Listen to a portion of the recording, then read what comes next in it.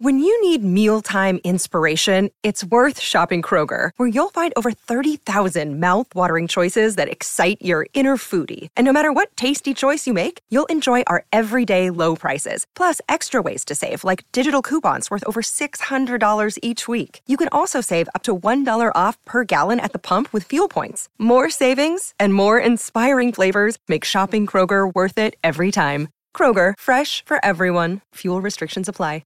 Marina Sirtis is a woman with both feet planted firmly on the ground. Over the years, she's played many kinds of roles, but she is especially remembered for her portrayal of Deanna Troi on Star Trek TNG. By the time this podcast airs, Marina will be living near London and walking her dogs by the riverbank. It's hard to think of her so far from Los Angeles, but as you will hear in our conversation, she has good reasons for returning to her homeland. There may be a few sound glitches during our conversation. We were recording remotely and Wi-Fi was spotty, but the conversation was lively. Hi, Marina. Hi. Hello. Hello, Daisy. I'm so glad that we finally are able to do this after technical problems, but here we are, and I love seeing you. And so, all right, here we go. You were born in Hackney, grew up in Haringey, and went to school in Tottenham Spurs, I know. Now, Haringey is really pretty, though, isn't it? No.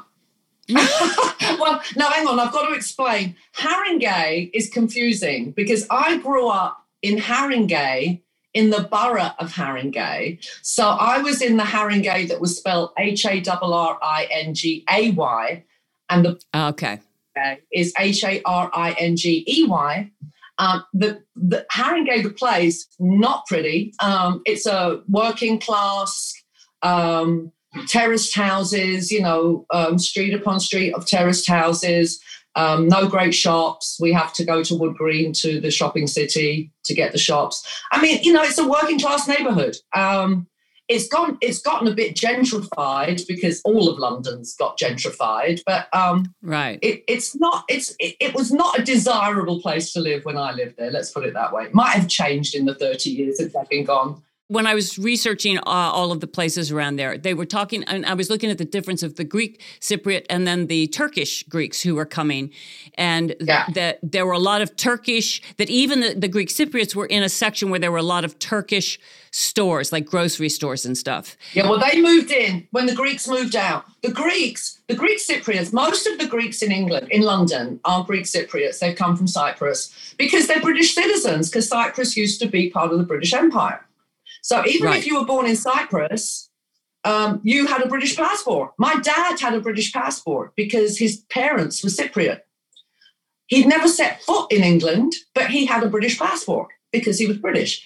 So, it's kind of complicated. But the Greeks, when they start to make money, start moving north on the Piccadilly line. They go from, between Manor House and Wood Green, then they go up to Cockfosters, where the posh people live. So as they make money, they move further north.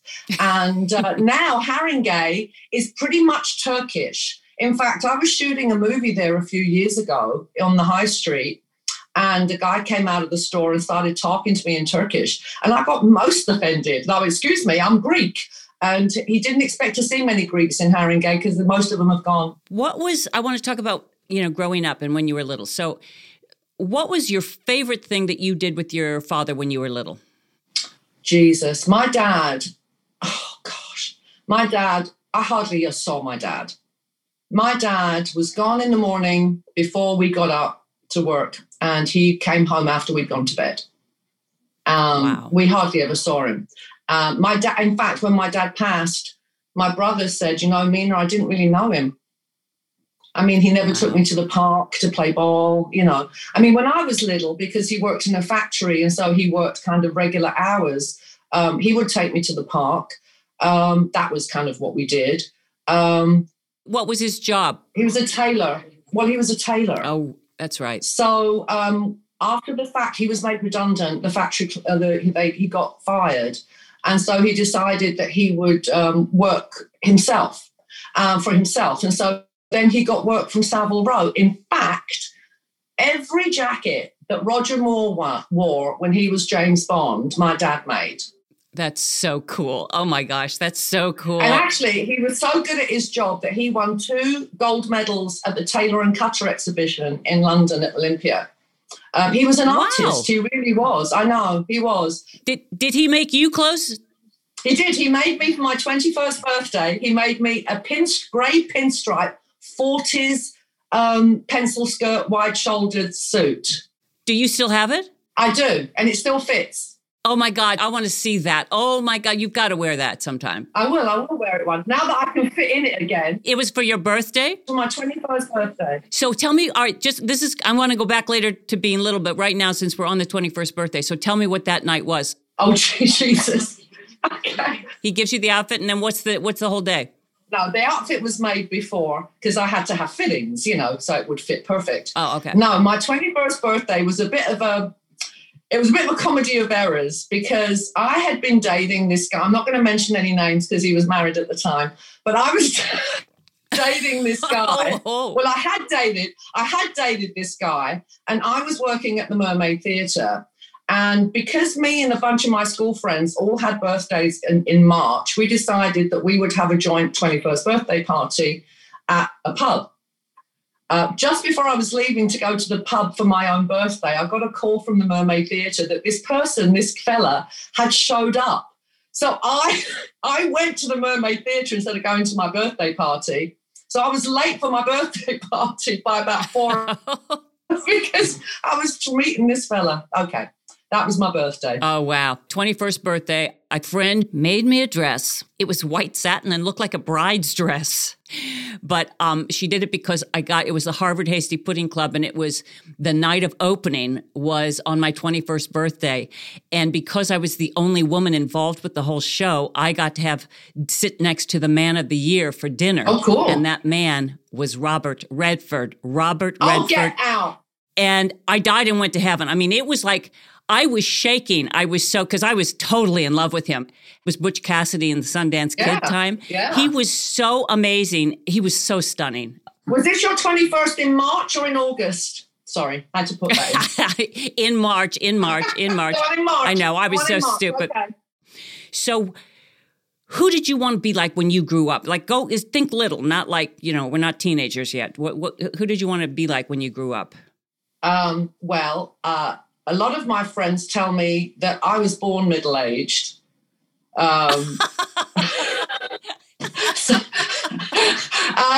Because the people that I looked up to were grown-ups because, I say that. It was because my parents couldn't read and write English. My dad went to night school for a bit to learn how to read English.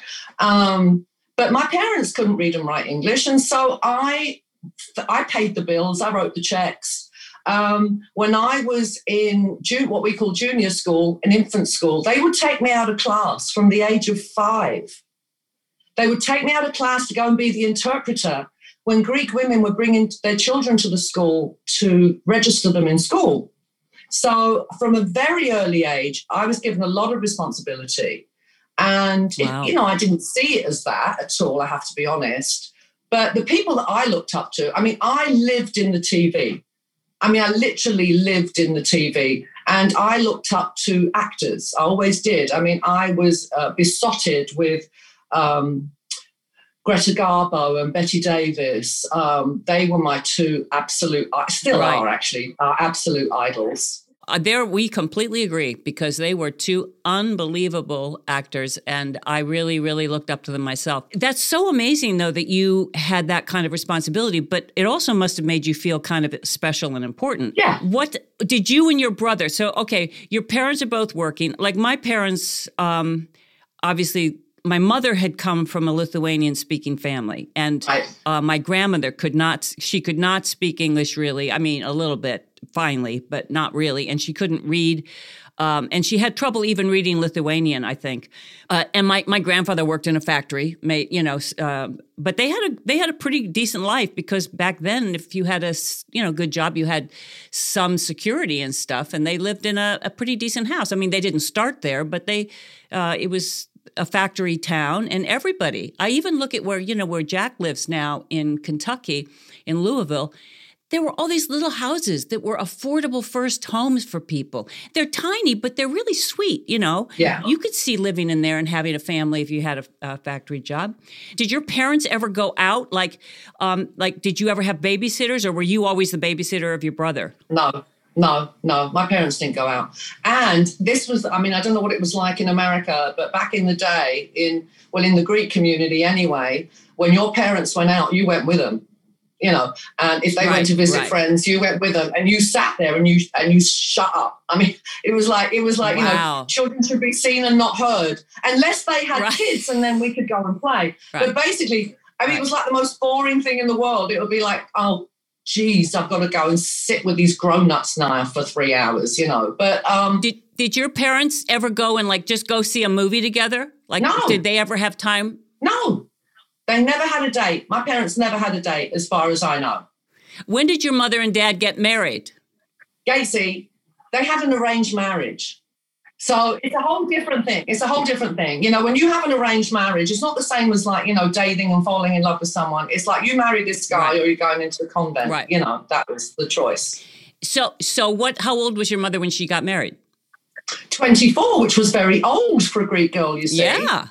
And how old was your dad? Was he the same? No, he was 30. Okay. He was 30 when they got married. Yeah. He was 6 years older. He adored my mum. For my dad, it was love at first sight when he saw my mum. But my mum sadly didn't realise how much she loved my dad until he popped his clogs and he was gone. Which happens, I think, with a lot of arranged marriages, you know. I think it happens a lot. Yeah. Yeah. Well, it was also a very tough life. You're working really hard and you don't have, you're cooking all day. What was the favorite thing? Your mother must have taught you how to cook. She did. What were the things when she would let you go in the kitchen? What are your favorite things that your mother made? Okay, so that was interesting because my mother cooked Greek food, obviously, right? When I cooked English food for my brother and me. So she would make the Greek food, which I make now, obviously. But when I was cooking, I wanted to make shepherd's pie or steak and kidney pudding or roast beef and Yorkshire pudding or, all the English things that we didn't have because we had this delicious Greek food. And then when my brother started playing sports and he was always looking, to keep fit, the Greek food he thought was too rich and too fattening. And also there's a lot of sauce that you have to mop up with bread, so it goes a bit too far.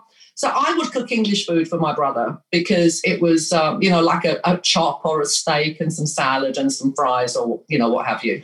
In fact, my Greek food, I don't need recipes for because it's all in my head. It's only other recipes that I need a recipe book for. Well, when you would go out, in the family to their friends, obviously you must have all brought dishes, or did you all have food that you ate? No. No. I tell you, I'll give you an example. My first ever job in the theatre, and my parents would come on a Sunday because then they wouldn't have to see me act because it was dark on a Sunday. The theatres are dark on Sundays in England, not Monday. Come on Sunday. So they were living in this bubble where they pretended I wasn't an actress, right? Here's what I don't understand. Okay, I've shared with you that I am a major lover of Greek drama. And I've directed a lot of Greek plays. I love it as literature. And it seems to me that some of the most remarkable archaeological things in the world are some of the Greek theaters that still exist.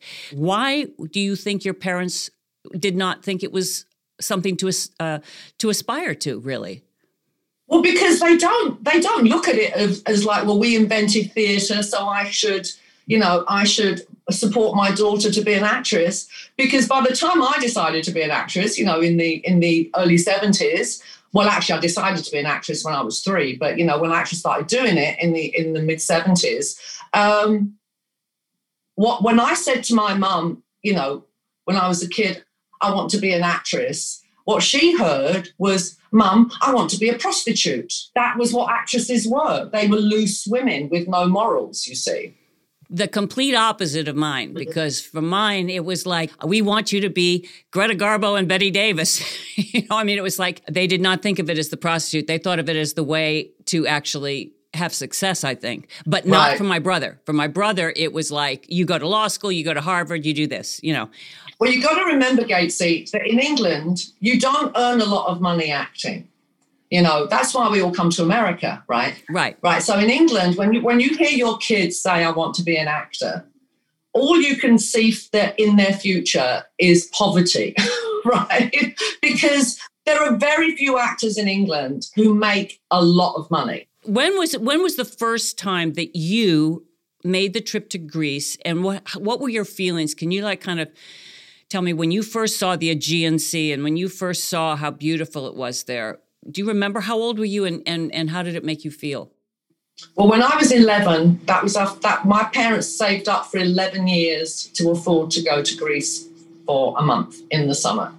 And my mum's house, we were nowhere near the sea, first of all. We were in a little suburb of Athens. The road wasn't even paved. It was a dirt road.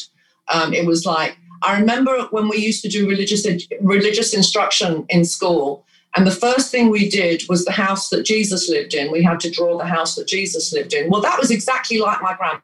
My grandma's house was a square box, and it had running water, but it didn't have a shower. There was a garden hose in the yard, and that was how we washed when I first went. And we didn't have a fridge. We had literally an ice box where the iceman came by every couple of days with blocks of ice that we put in the fridge. I mean, it was very, very, very primitive. Yeah. Well, listen, that's even the way it was. When I bought my place in France, Marina, there was no plumbing in the house. There were chamber pots. Right. People didn't have, there were no showers. You didn't shower. You just had a basin and you washed. And all this stuff was still there. There were people who were still doing that in the village. Yeah. You got to at least see the Acropolis, even if you were in the airplane, right? That's pretty... Yeah, flew over it. Flew over the Acropolis. Yeah. We used to, because we did live quite far from the beach, the church would organise coach trips on a Sunday. And so we'd get on the bus, on the coach and go to the seaside. So, yes, I did get to see the sea. And, yes, once you've seen that turquoise sea in Greece, it's nowhere in the world is the sea that colour. It's turquoise. It's absolutely spectacular. That is on my bucket list of what I want to do. So much literature that I love comes from Greece, and I don't know. I really want to visit and see how beautiful it is and visit the places. We should go together, Gatesy. I would love it, honey. We should go together. We can go to the Delphic Oracle, and then you and I can sort of say, okay, what's going to happen next to us? We can find out. I love it.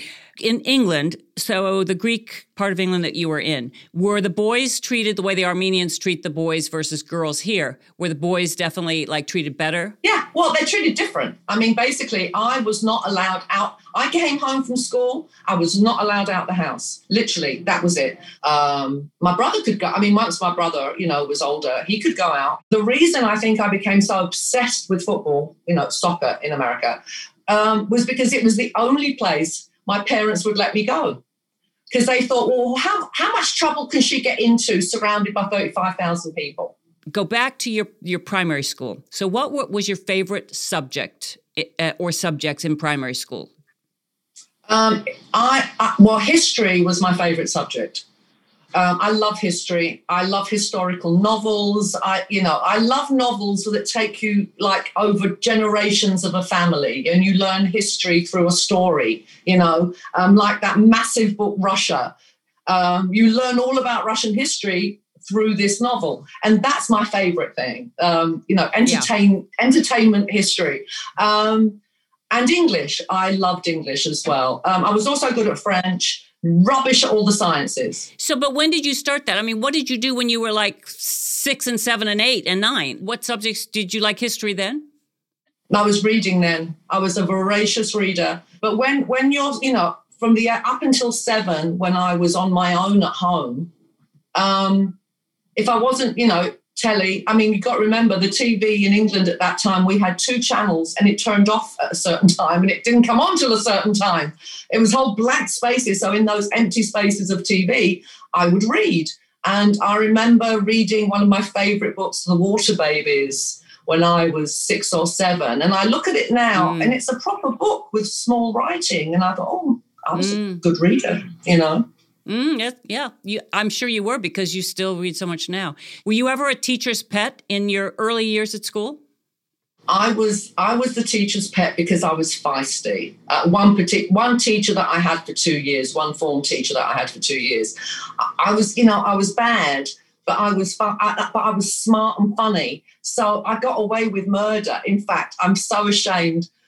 They used to sit us in the class in the order that we took the exams and what position we were in the class. So I came second one year, and Roy Floodgate, I don't know if he's still out there, came first. And he was a Boy Scout. And on, public holidays and St. George's Day and stuff like that, he'd wear his little Boy Scout uniform. And I would sharpen up my pencils and stick them in his leg. And he would go, Mr. Lunny, sir, Marina's sticking pencils in my leg. And Mr. Lunny would say, oh, man up. Stop it. She's a little girl. Just stop, So anyway. So, look, Roy, if you're out there, I'm sorry I gave you lead poisoning, honey.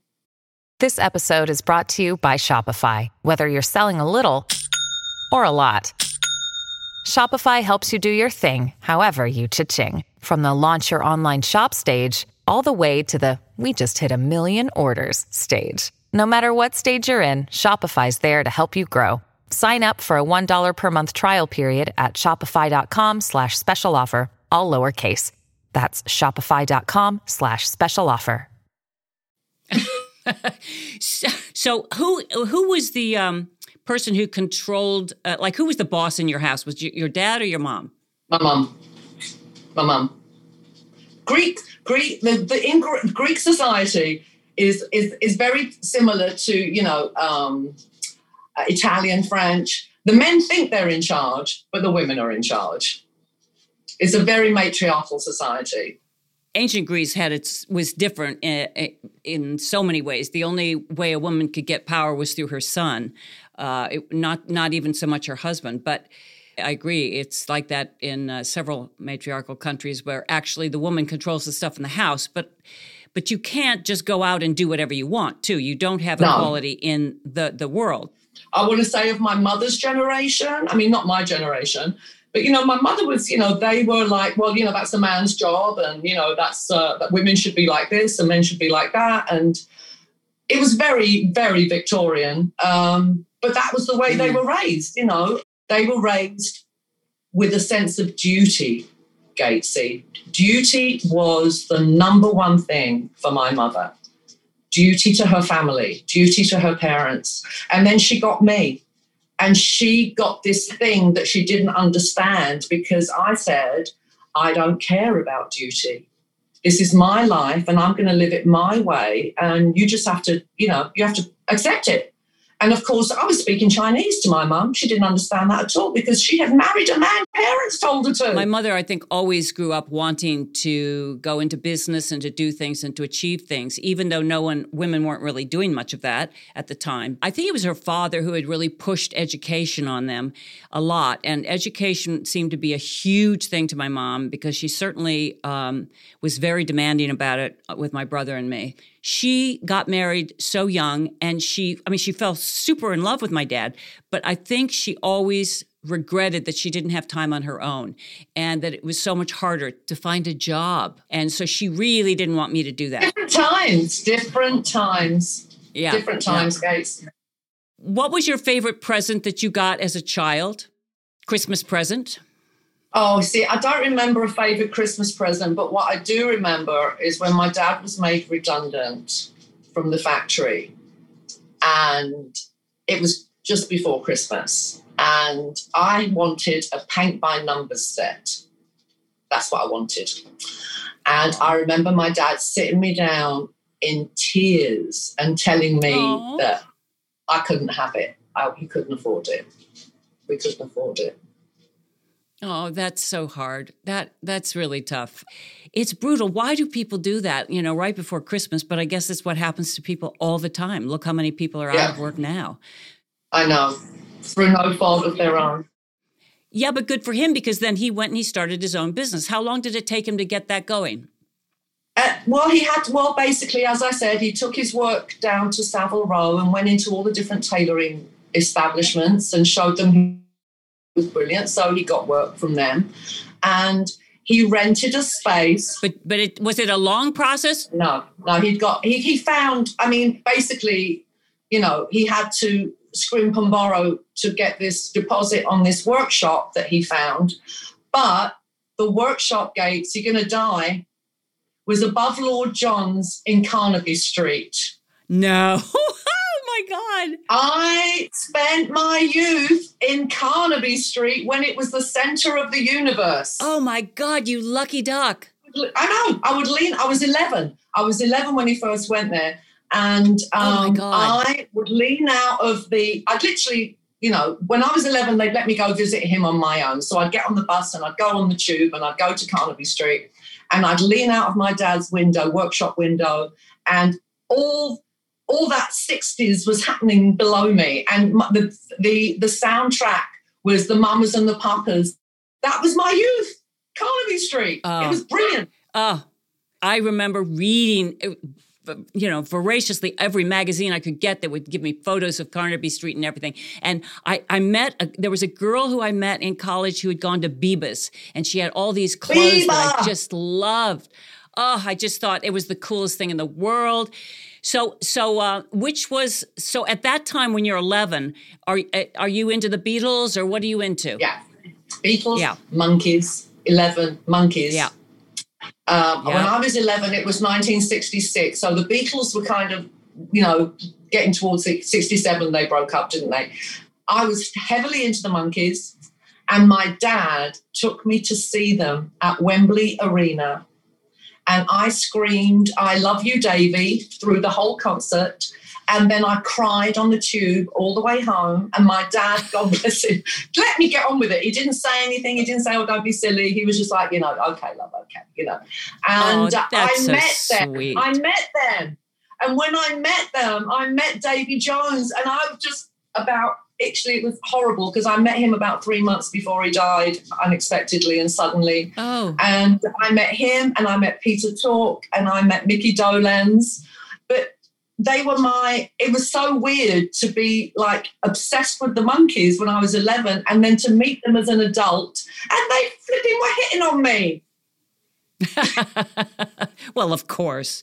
Now, so where did you and your girlfriend, like, who was your best friend? Again, not yet quite high school, but did you have a grade school girlfriend? School was different back then. We went to infants from 4.5, 5 till 7. Then from 7 till 11, we went to juniors. And then from 11 to 18, 16 or 8. Actually, when I went to school, you could leave school at 15. Now British is like the American system, and they have a middle school and a high school. We didn't have that. When I was in junior school, one of my best friends was a girl called Anne Smith, and we ended up going to the same high school. So that was good because at least I knew someone there. Because in those days you had to pass what they called the 11 plus to go to a good school. Which I did. Otherwise, you went to a secondary modern where they basically taught you a trade, and kicked you out. But I went to a grammar school, which, you did exams and hopefully. When you were like high school age, when did you start wearing lipstick? And did your mother wear makeup ever? My mother wore lipstick. My mother had red lipstick. We always, I don't know about your house, but our telephone was in the hallway, where there was a phone stand and a mirror, right? You had to go into the hall. And my mum had her red lipstick there by the mirror, which she would put on before she stepped out the door. That was the only lipstick, that was the only makeup she wore, red lipstick. I didn't really start wearing makeup until I was about 14 or 15. They wouldn't let me, first of all. And then I kind of started sneaking it. But the thing in those days was it wasn't about the makeup, it was about how short you could wear your skirt. Right. I remember that. Yeah. Remember that? We used to roll up our school skirts, Yeah, we weren't allowed to even roll them up because I went to an all-girls high school. So did I. It was pretty strict about that. And nobody seemed to wear makeup in my memory at all. Only if you were going to a dance and you barely had anything. When were you ever allowed to go with friends to a pub, for example? Never. Not that I didn't go, Okay. but I wasn't allowed to go, but I went, obviously. So listen, in England, we don't have photo ID. Well, we didn't back then, we do now. We didn't have photo ID back then. I started going in pubs when I was 14. Because when I was 14, I looked like I was in my early 20s. Okay. Yeah. So that must have been really cool and fun. And what was your favorite pub? Like, did you go with girls or was it only if a guy? No, it was called the British Queen in Tottenham. And that's where we went after the match. And then there was the Beehive where we went before the match. And they're both in Tottenham. I love it. And I think they're still there. The Beehive, I think, is still there. And what would you have when you would go there? Would you have a beer? Would you have a pint? What would you have? I hate beer. I'd have what they call a tarts drink in England. I'd have port and lemonade. I love it. Now it's time to talk soccer. Okay. Oh, so right. So first of all, I am really sorry that the Spurs just lost the game to Liverpool. I'm amazed you know that, Gatesy, but thank you. I'll take those commiserations. I know it was that's what was brutal. I mean, really, I actually feel so badly for Kane because holy cow, I've been researching for this podcast, but I have been watching all of his strikes. Holy cow, he's good. He's amazing, isn't he? Yeah, he's amazing. Oh my God. But I do not understand how someone can get that ball in that back corner over the head of it's so brilliant how he would do it. I know. It's incredible. I know. It's amazing. I never played football because girls didn't play football in England until... Did you play sports at all? Field hockey. Me too. Chopper Curtis. When we got into the upper sixth of my school, we used to have a charity hockey match with the local boys' school. And... when our year played the boys were like, you are the dirtiest team we've played all year. Actually, if they were running away with the ball, we'd just hook our hockey sticks around their ankles and trip them over. Or if they were running away and we couldn't get near them because they were faster than us, we'd go, Elaine, show them your boobs, slow them down. Lift your shirt up, show them your boobs. I love it. Yeah. It is a beautiful game. I actually did like field hockey. I was defense, but my problem was that I was always at dancing school and stuff. I mean, there was like too many activities, theater school, dancing school. Yeah. But I do think that football is it's a beautiful game. It is. And and the World Cup is like the one, I would say that and basketball are my two games that I really love. And I do love watching them. When did you first meet Lois Burwell? Who is for those who don't know, that's Steven Spielberg's brilliant makeup designer. Did you meet her at drama school? No, I met Lois, who is one of my, I would say she's one of my best friends in the world. Right. Did I ever tell you what my sister-in-law said? When she met Lois, she said, oh, she's extraordinary. I think she's the most extraordinary woman I've ever met. Pause. Think that you're friends. Oh, come on, stop it. She did. That's what my sister-in-law said. Anyway, I met Lois, and she meant it. She didn't mean it badly, but, it came out wrong. So I met Lois when I was 23 and she was 21. And she had just quit the Royal Ballet. She went to the Royal Ballet School, and then when she went into the company, and she quit to become a makeup artist. Wait. Stop. She was in the Royal Ballet? Yeah. She was a dancer? Yeah. Wow.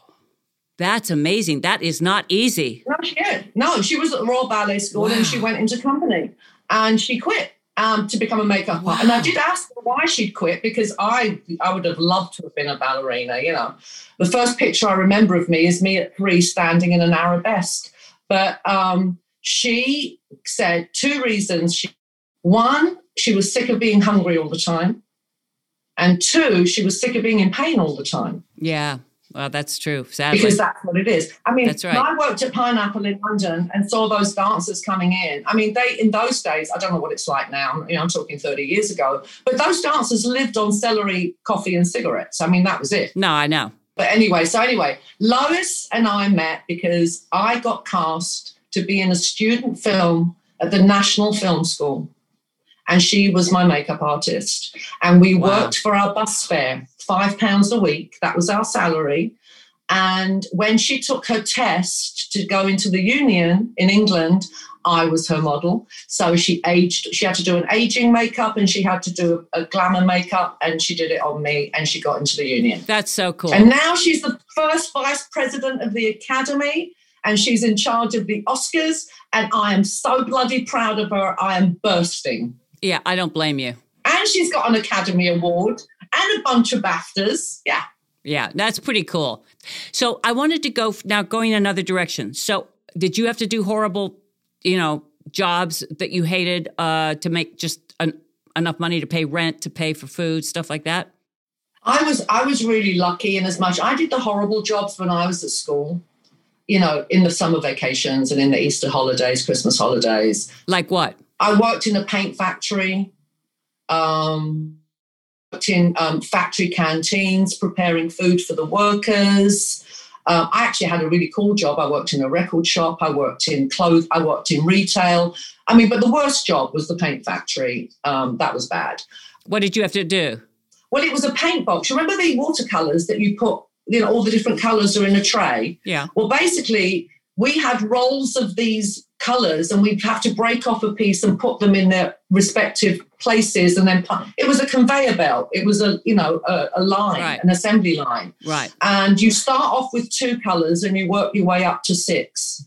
And literally that's all you do. You just colors, put them in, pass it on. Colors. It was mind numbing, and people did this for a living. But once I started acting, I was working at Pineapple, which it seems to be my life to be in the center of the universe at any given time, because when I was at Pineapple, it was Flashdance era.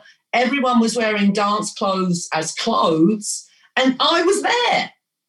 So it's always been interesting to me that I've always kind of been at the hub of the universe as far as fashion and trends go. It's been weird in my life. All my horrible jobs in my life were before I finished my studies. Right. But there were some horrible jobs on the way up. And I remember because that first year when you and I made the walk, we did the walk, and I remember you took a tumble, but you had these beautiful clothes on that were sort of these flowy. One was lavender and one was pink, I think. And I think you gave me the lavender one because you said, yeah, I have many of these. I got them at Pineapple when I worked there or something. And they were so beautiful, and I just loved it. It was great. Yeah. That was a cool place, I heard. I never saw it. Yeah, I know. It was brilliant. It was brilliant because we met, and that's the thing about working where it's fashion, where the center of fashion is, to be at Pineapple in Covent Garden. That was kind of awesome. But I met so many people because they came into the store. I met loads. I knew Jane Leaves because she was a dancer. I knew Fiona from General Hospital. What's her name? Oh, you know who I'm talking about. Anyway, because menopause has done terrible things to my brain. But I met all these brilliant people because they used to come into Pineapple. Hey, did you ever watch that Wanda Sykes special I texted you? I did. Her thing about menopause is so freaking funny. Oh, my gosh. Gatesy. Right? I've been telling everyone to watch that. I literally, at some points in that stand-up, I literally could not laugh loud enough to express how funny I thought it was. She was brilliant. Well, you never texted me back that you saw it. I was like, well, have she seen it yet? I didn't realize it was a homework that I had to do a report. No. I just wanted to know if you saw it because I just laughed so hard. Oh, my God. I thought it was brilliant. And you know what? Serendipitously, if there is such a word, there is. There is. Okay. Serendipitously, I watched it the day after sent it, or the day after you sent it, because Puka, my 30-year-old dog, had some kind of seizure. Oh, God. And I was absolutely freaking out. I was like an inch away from, calling the vet to put her down. And I was literally, I don't know. I was literally, like most Greek women, old Greek women, the closer I get to death, the more religious I'm getting. So I'm calling out to the Lord. I'm like, Lord, I know you won't send me more than I can handle, But really? The dog as well? The dog is going to die on the same day that Michael died? Really? You know, I was losing my mind. And so that I don't blame you. I watched Wanda Sykes, and it was exactly what I needed. So thank you, Gatesy. Oh, good. Thank you. Oh, good. Saved my life that day, actually. Thank you, Wanda.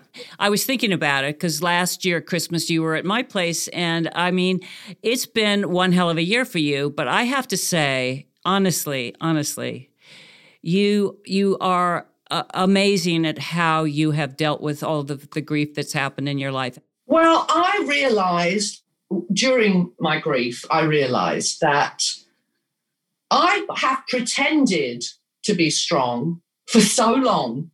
Because, you know, we're actors, we're not really strong. We pretend to be strong. We're in massive insecurities, as you know. But I've pretended to be strong and self-reliant for so long that I have become it. I've become it. I've become strong. And I know now that I'm strong. I don't have to pretend or act it anymore because I became strong. And yes, I've had a horrible year. I've had a horrible year. It's been probably the worst, well, not definitely the worst year of my life. But when I think, okay, I lost my husband. I didn't have to, you know, watch him get COVID. He had a heart attack, you know, so it wasn't like I had to, you know, put him in the hospital and look at him through, you know, the window. But I have to be honest, because I am so blessed compared to other people at this moment in time that I really don't feel I can complain. People are struggling. I think for young people, it's been so devastating because if I had not been able to have connections with my friends and or just the world, to be stuck at home with your parents and having to just learn on a computer and all of that, it's so brutal what so many people have gone through, plus the anxiety of the election. I mean, it's been such a year of anxiety, let's face it. We have had time to think about things for people like us, to also think about things and appreciate the good that's happened in our life, like you said, and to connect with friends in ways that we're still able to do and sort of reassess what we want to do. I mean, you've made some big decisions about where you're going to go forward from now, and you're going to go back to London. Yeah. That's a big decision, and it makes sense in the context of everything, you know? Talk about that a little bit. What about me going back to London? Yeah. Are you excited about it, or how are you feeling? Well, I'm very excited about it. I mean, I don't want to, you know, people are going to say, oh, look, you know, she made her money in America and now she's bailing. And it isn't that at all. It's, you know, I'm a 65-year-old actress in Hollywood. Gatesy, that means we don't work, right? Pretty much. So when my manager and my agent start, you know, oh, why you want to go? Why do you want to go? And I'm like, well, I'd like to go to a country where I don't have to audition. You understand that, right? Because now everything is a self-tape. I have never booked a job from a self-tape, ever. And I don't know how many I've done. I've never booked one. So in England, it's on a stamp, for goodness sake. All my work in the last 2 years, apart from Picard, has come from the UK. So it just makes sense for me to go back there. It also, because I'm a big fish in a small pond over there, right? I'm the opposite. Also, I lost my husband. There's too many memories, you know. I want to go where there aren't memories of him. And also, I want to go with my people, you know, my English friends who are still my best friends in the world because I've known some of them for 50 years or more. And I would love to go and see my Spurs and not just watch them on the telly. You know, there's so many things that I've missed. And I think like most first generation people, I mean, I'm first generation British, English. We're far more patriotic than my English friends. I remember, like you said, in the World Cup, I was way more patriotic for England than any of my, you know, English friends who had English parents, because I think when you're first generation, you really glom onto the country to give you some identity because your parents' identity is totally different. So, in fact, I never called myself Greek until I came to America. I was English. And suddenly I arrive at LAX and all of a sudden I'm Greek. And I say, no, I'm not. I'm English. No, you're not. You're Greek because your parents are Greek. And I'm like, well, I was born and raised in England. I've spent maybe 6 months of my life in Greece out of 65 years. How am I Greek? But because this in my theory, it's America's such a young country that America's still searching for its identity on a certain level. And so if you're born in a prison, it's the prison that you remember, meaning the place where you were born is where your heart always is. I know that for just the 2.5 years that I was living in Paris when I was in my 19 and 20, 21 years old, I suddenly understood what it was to be American. And I had been fighting so many things against Nixon and the government, and I was reading Angela Davis and listening to Abby Hoffman.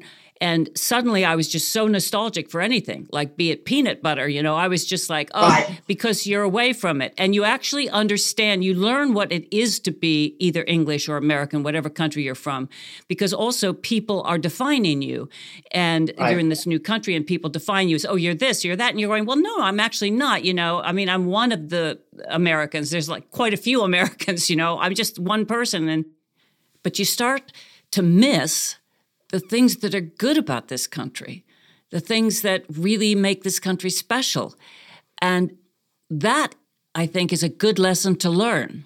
And there's this woman, Lori Gottlieb, who's a psychotherapist, and she has this book called Maybe You Should Talk to Somebody. That's one of her books. And she talks about how we give ourselves this narrative. And sometimes, we have to look at why we give ourselves a certain narrative, and we can change the narrative. And how do we do that? And I find all that super interesting because, having this time during COVID has given me, as I said, time to sort of look at yourself and what are the things that are my patterns and what are the things that I, where do I get defensive? Where am I open and vulnerable? Where am I learning? And I want to try to figure out how to be more tolerant and patient and talk to people who really I disagree with intensely, but how can I kind of find some way of communicating? Here we are, we can only talk on Zoom. It's hard to, you've come over to the house, we've sat outside in the patio. We can do that, but we still can't hug or we can't, really hang out and do it in the way that we're used to. And it's harder. If you were going to revise your narrative, your story, is there anything that you could think of that you would do? We're talking about the way you approach things in life. Well, I would, Liz, I wish I had a filter. I wish I had a filter. I do. I really do, because it gets me in so much trouble that I don't have a filter. And what is really bizarre, it's like, and I suddenly realized this a couple of years ago, actually, and I said to my mother her whole life, would you think before you speak? And then she passed away like 15 years ago. And gradually I started channeling her. And I don't think before I speak anymore. And I don't know whether that's age. I don't know whether it's something to do with age. And as you get older, your brain goes a bit off. Words come out of my mouth and then I go, oh no, I should not have said that. But it's like I just go. And I would really like to change that about myself. Well, with time, I'm sure you will. I'm much too frank. I can come off as being much more judgmental than I even feel. It's something about my defensiveness. My defensiveness will make me sound a certain way that I don't even, that's not, I'm like, where did that come from? It's not really how I feel. But I think we have patterns that if you watch your mother your whole life, it's pretty tough not to start to do some of the patterns. I think it's less about our age than I think we have to actively try to be open and actively change our narratives. Like actively say, okay, I'm going to try to do this today and not get defensive or not get scared. Amazing to me, some of the things that drive me crazy about myself. You still have to kind of untease the knot and figure out where the heck does that come from? Because it's not really how I feel, but it's what I seem to give people the impression of. You know what I mean? You see, I don't get defensive. No, I don't. Yeah, you do get defensive. I get aggressive. You see, I'm very aggressive. and come off very aggressive and nasty sometimes, you know.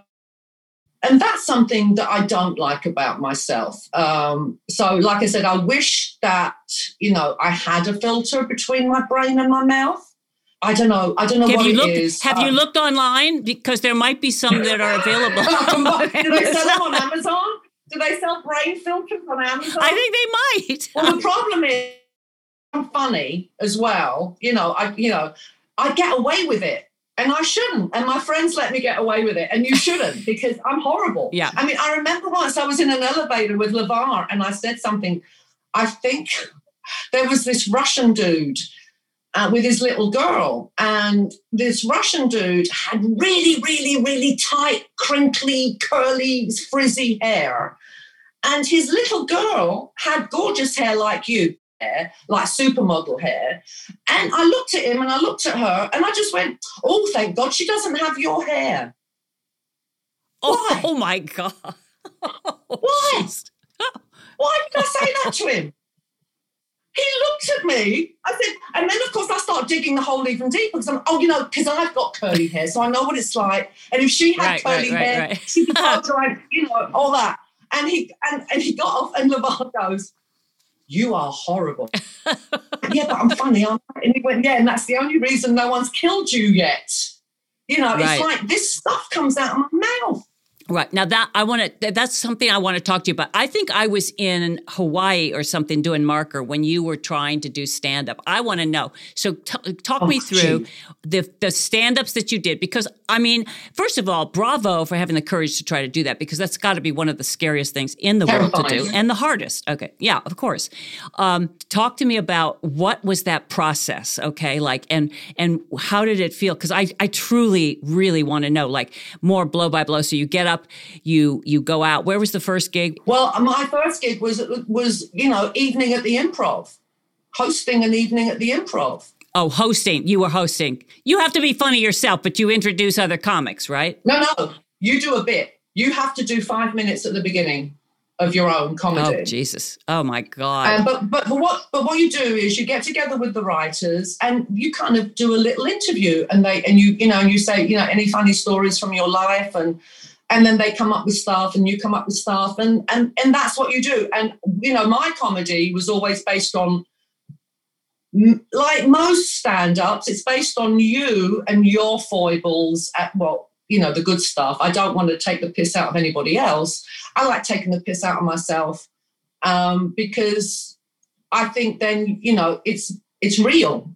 And your experiences are not going to be just for you. Other people are going to have the same experiences and relate to what you're saying. Right. I mean, like Wanda Sykes and the menopause. So you got up. Do you remember what the first bits you said were? I remember the first joke. I said something like, I'm English and I'm Greek, which is kind of a little confusing because in Greek restaurants, when they start playing the music, I jump up on the table and just stand there, because of the English part. So when did you sort of go, okay, I think this is not going to work for me? I mean, how many times did you keep trying?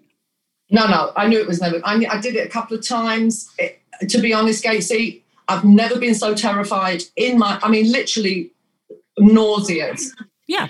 Now, and I've never understood why people continue to do something that makes them feel so bad. I've worked with actors, I don't know if you have, who are literally so nervous that they're throwing up before they go on stage, right? Or live stage, not TV.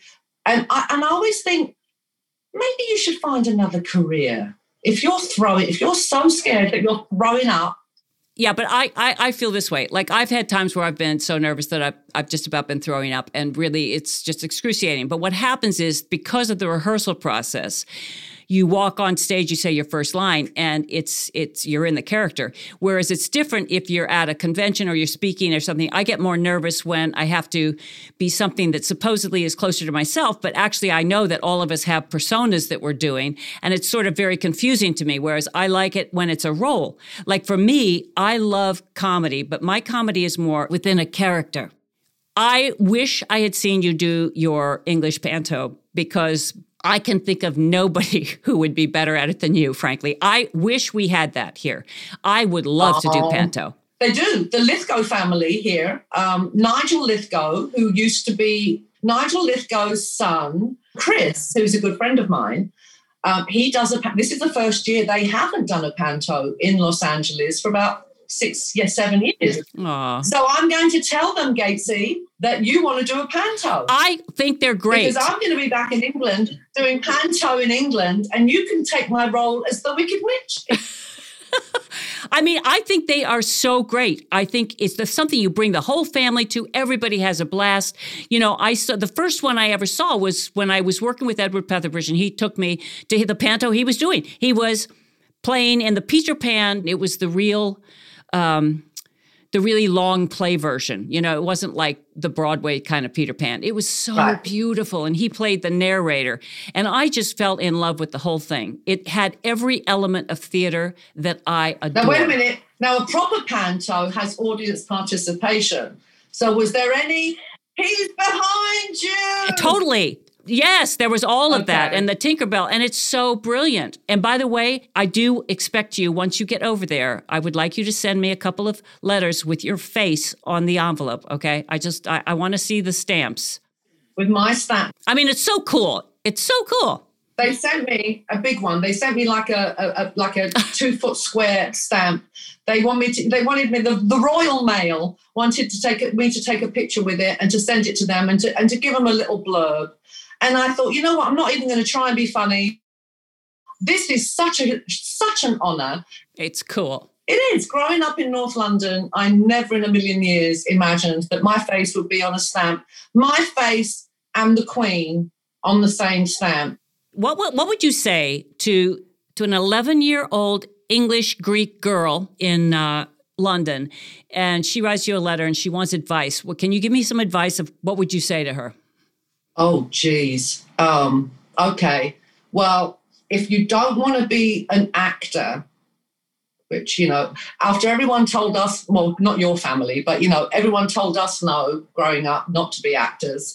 So if you don't want to be an actor, my advice would be go to university. If you want to leave, the only way for a Greek girl, I mean, not boys. Boys are, boys are boys. And the difference is, let's just explain why it's different for boys and for girls in Greek communities.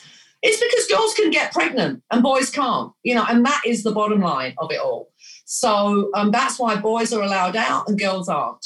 So if you're a Greek girl with strict parents in England, you've got to study and go to university because that's the only way your parents are going to let you leave home. And once you're gone, you're gone. You don't have to go back. But, Greek parents, they do that whole... I remember when I wanted to leave home when I was at drama school and I got the whole, it's going to kill your mother. She'll go up the stairs to that bedroom and she'll see it empty. It'll kill her. The emotional blackmail. Greeks have it down, man. They got it. And so, they just pile on the guilt. But do you think you would have done that had you had kids? Do you think you would have done the same thing? No, first of all, I knew I was never going to have kids. But if I had had kids by accident, I wouldn't have been strict with them like my mother was with me. That was what, to be honest, that was the biggest bugbear. That was the biggest problem I had with my mother, was that her life was so horrible, so awful, really, that why didn't she want my life to be better? But she didn't. She wanted my life to be the same as hers because misery loves company, right? All these old cliches are based in truth or in Shakespeare, one of the two, so... Yeah. Right? Yeah, no, absolutely. That's really interesting. And it's so unfortunate when parents do that to their kids because it's just destructive. This year has been quite a chapter in all of our stories, particularly yours. If you were going to write the first and last sentence of the chapter of this year, your book, this is chapter 2020, give me a starting sentence of where it started in January and where are you now, where we're almost at the end of December. Okay, I'm going to steal from Dickens for the first line and change it a little bit. It was the worst of times. It was the worst of times. Nice one. Nice one. There was no best of times. It was the worst of times. It was the worst of times. And the last sentence will be, and I've kind of become it. I've become a motto. What doesn't kill us makes us stronger. And that has been like it. That's been written on my forehead all year because, the other thing we have to do, and I really want to say this because, we hear from a lot of people, Gatesy, we do it in our lives. People we know, people we don't know from, some of the work that we do. But I really do feel that, we had to be locked in our homes to realize that, or maybe realize that owning a Gucci purse really isn't that important in the grand scheme of things, right? Exactly. What is really important is how we are. What it's shown to me as well, I hate to say this, but it's absolutely true, and you're included in this, by the way, Gatesy, before I say it. It showed me who my friends are, who my true friends are. I love them. I value them. They've come through. I'm making myself cry now. They've come through for me. They've been there for me. It's just been... It's the most wonderful thing, isn't it? Yeah. They've really come through for me, yeah. And you're easy to come through for, I will say. I think for me, I started the year saying, well, I hope things are turning around for me in a good way. And now I feel I've done kind of some hard labor, both physically in the garden with a pickaxe and also I've seen planting. The results are fabulous. Well, thank you. But I think for me, that's part of how I do things. I'm dealing with the internals, but I get physical doing something. I'm very into aesthetics. And I feel if I can work on some of the physical aesthetics around me, like the plants, and I can see something peek out from the ground that's something I don't know. It's like a metaphor for trying to find things in myself that I don't know, but it's time to get to know those things. It's time to open up to new possibilities. So that's kind of why I'm doing this podcast, I guess. And I think it's great.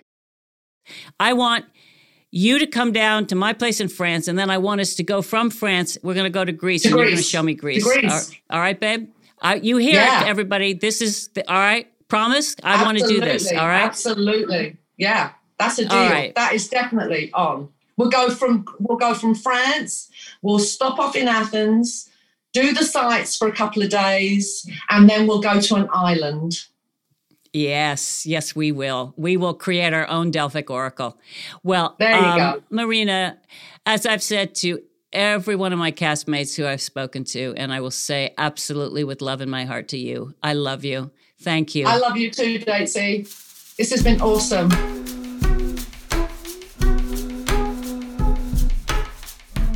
I'm looking forward to our trip to France and Greece. I really hope she does jump up on the table in a Greek restaurant. I'd love it. I'll let you know. Meantime, thanks for listening to Investigates. Be well and stay safe.